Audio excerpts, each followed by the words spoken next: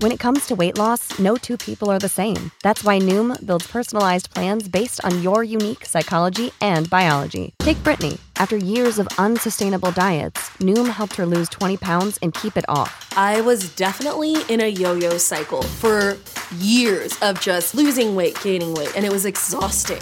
And Stephanie. She's a former D1 athlete who knew she couldn't out-train her diet, and she lost 38 pounds.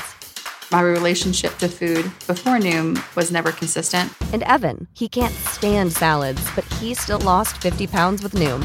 I never really was a salad guy. That's just not who I am. Even through the pickiness, Noom taught me that building better habits builds a healthier lifestyle. I'm not doing this to get to a number. I'm doing this to feel better. Get your personalized plan today at Noom.com. Real Noom users compensated to provide their story. In 4 weeks, the typical Noom user can expect to lose 1 to 2 pounds per week. Individual results may vary. The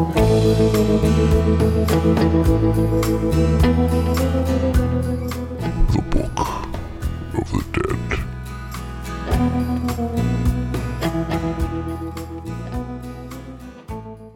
My Life, from Kim. As a kid, I was never interested in the paranormal until someone told me not to do some specific movement or it would summon ghosts. It sparked something that led me down the rabbit hole, and it opened a door in my brain, and I started to experience things that were more than a little odd. My parents divorced, and I felt tremendously lost as a teen in that mess, so I decided to start praying, but it didn't do all that much, so I started looking into alternatives and found that there are a bunch of spirits that would listen to you, and so they did. I would ask for signs, like a loud sound, and not a minute later the shelf in the kitchen with pots and pans on it came crashing downstairs.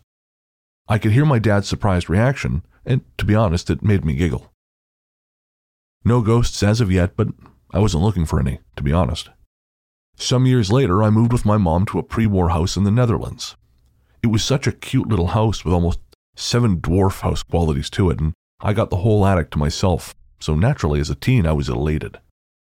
During our reno there, I started to feel uncomfortable, but blamed it on the lack of electricity and new, unfamiliar surroundings.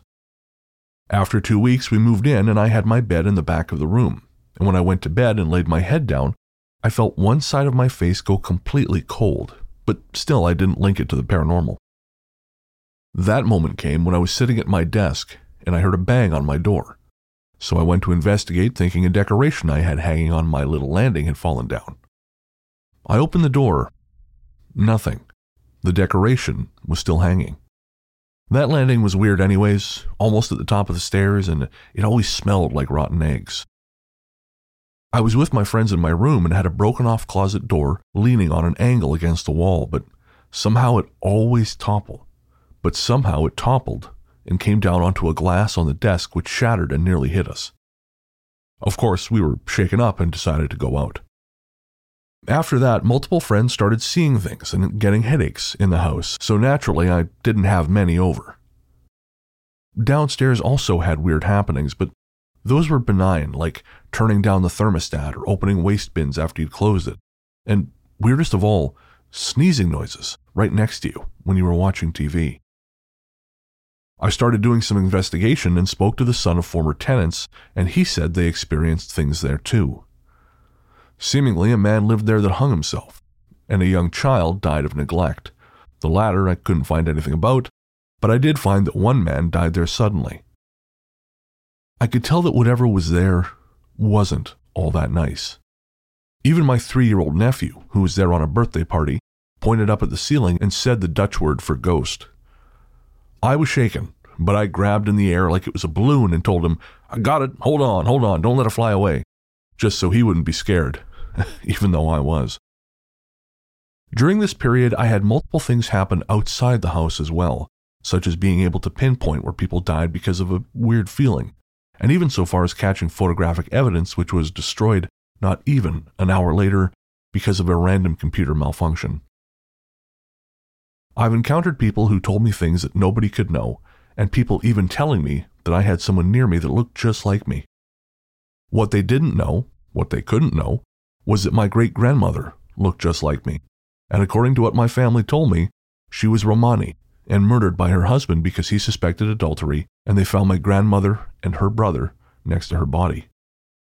Currently, I'm living with my partner in a house that seems okay, but I had multiple instances where I felt touched or could have sworn my partner was standing behind me, and he wasn't. 2 people, each unaware of the other, have referred to the man upstairs, and they didn't mean God. So, you could say I'm kind of hyper alert right about now.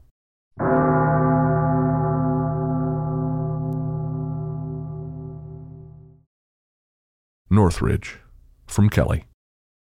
First off, I was really young when I lived in Northridge. Some things I remember and some things my mom and neighbors have told me, but all of them are captured in this story. Northridge is a townhouse co-op community and just so happened to be next to a cemetery.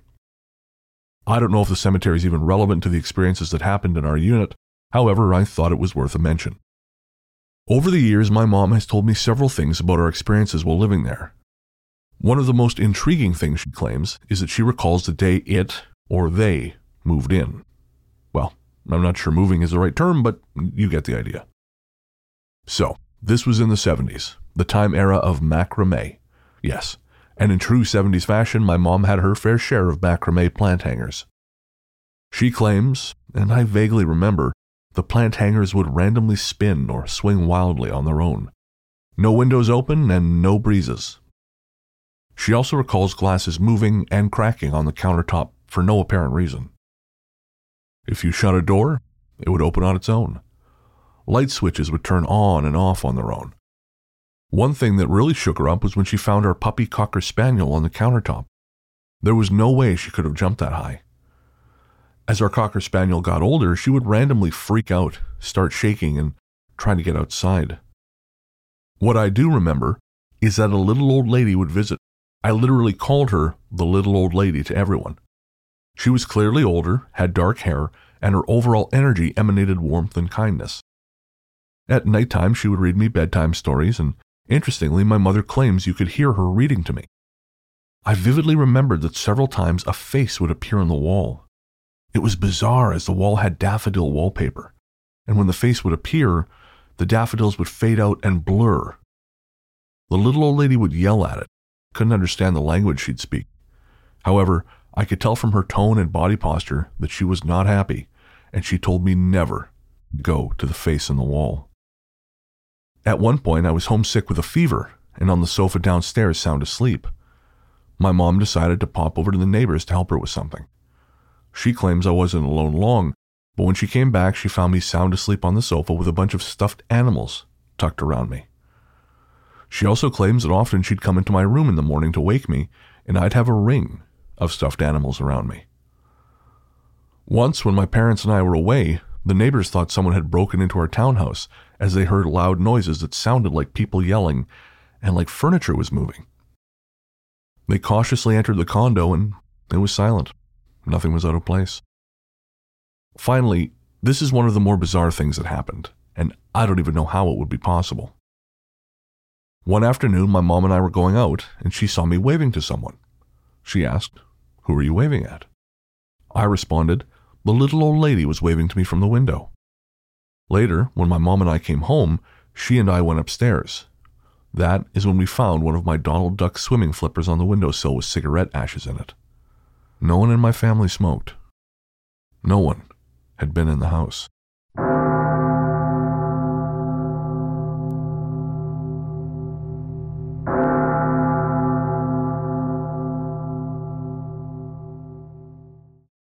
I was raised in the Jehovah's Witnesses, who believe that ghosts are actually demons trying to trick you into leaving God. Needless to say, when I began noticing things out of the ordinary, I kept that shit to myself. Beginning at the age of 5, I saw shadow people, had bouts of sleepwalking, and had frequent night terrors. On more than one occasion, I woke up on the floor despite going to sleep on the top bunk bed. When my parents divorced and we moved in with my grandma, I began hearing voices. I distinctly remember hearing a conversation about having tea in the garden. We didn't have a garden. I also frequently heard my name, but the voice was neither inside or outside my head. It was like a small person standing in my ear. I was drawn to a particular pine tree in the backyard that had a branch bending down as if to be offering a hand. I felt like this tree was kind and wanted to be my friend. For years, I greeted this tree when I passed by it and shook its outstretched hand. This tree happened to be right outside my bedroom window, where I always heard the voices. It should also be noted that my grandma lived on a plot of land in the middle of nowhere, with our closest neighbors living a quarter of a mile away, and no sidewalks for people to walk past us. My grandma was the local crazy cat lady, so people would drop strays off on our property, and my grandma kept them fed. After she passed, I frequently saw a cat out of the corner of my eye, which I assumed was her watching over me. My craziest experiences happened as an adult in a small town called Medina, New York, which has many historic buildings on the Erie Canal that are thought to be part of the Underground Railroad, although many of these claims are unconfirmed. My then boyfriend owned a music venue in a building across the street from the canal, and that place was creepy as hell. The building had an odd setup, so bear with me while I try to explain it. It was across 2 storefronts, but the front doors weren't used by anyone except employees. The back doors opened into a courtyard, which was sectioned off with a 12-foot-tall wood fence so we could admit patrons through a gate. One half of the venue was the dance floor side, and the other was the bar/pool table area. The 2 sides were connected by a large open doorway, but they had separate power switches in the basement. The door to the basement was on the bar side, while the power switches were on the dance floor side, which meant at the end of the night we had to cross the dark, creepy basement to turn off the power. I always hated it down there, and frequently saw orbs and flashes of light flitting around like they'd been interrupted. We made some renovations to the venue, and during that time the activity kicked up significantly. One night my boyfriend and a friend were painting the bar side, and when I arrived I was annoyed they'd turned on the huge industrial fan in the back corner of the dance floor, which I felt was a waste of electricity because it was nowhere near where they were working. My boyfriend said he hadn't turned it on, so he turned it off. That's when he remembered he hadn't even turned the power on for that side of the building. When he tried to turn the fan on again, it didn't work. On another night, I was working on the dance floor side alone. I looked up and saw my reflection in the front window. There was a man standing behind me, in that same back corner. The window was too far away to see his face, but he was dressed all in white and was just standing there. I stared for several seconds, but neither of us moved. When I looked over my shoulder, only the fan stood there. I ran to the front doors, which opened out onto the sidewalk, and nobody was outside either. I hesitated, wondering if I'd imagined it. At that moment, the back door slammed shut, despite being propped open with a cinder block. Nobody could have gotten into the back courtyard, since the gate was locked tight at the time. It could have been a gust of wind, but I wasn't taking any chances, and I left immediately. Another night, my boyfriend and his friend were messing around with some recording equipment and layering a few tracks with acoustic guitar. We were sitting on the dance floor, which had the best acoustics, and when their song was done, I listened to it through the headphones. I like this, but the vocals are too quiet. I can't make out the lyrics, I said. They looked confused and said they hadn't done any vocals, but I insisted there was a man's voice on the recording that sounded like a harsh whisper, but I couldn't quite make it out. They rewound the tape, but this time I couldn't hear any voice. I might have chalked it up to a faulty recording, but if that was the case, it wouldn't have disappeared. The last experience there was after the renovations were done. We had a few friends down after hours to celebrate, and my boyfriend and I were sitting alone at the bar. I felt a chill and looked up at him, just in time to see a face next to his.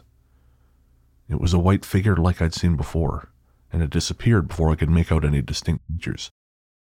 Before I could say anything, my boyfriend's baseball cap, which had been sitting in front of him on the bar, slid down the bar, away from us, and fell to the floor. All of our friends were still on the dance floor, and we were the only ones anywhere near the bar. I told them we should leave, and we shut the party down. Medina is a creepy town, and I had paranoia and sleep paralysis the entire time I lived there. I was ecstatic to move away.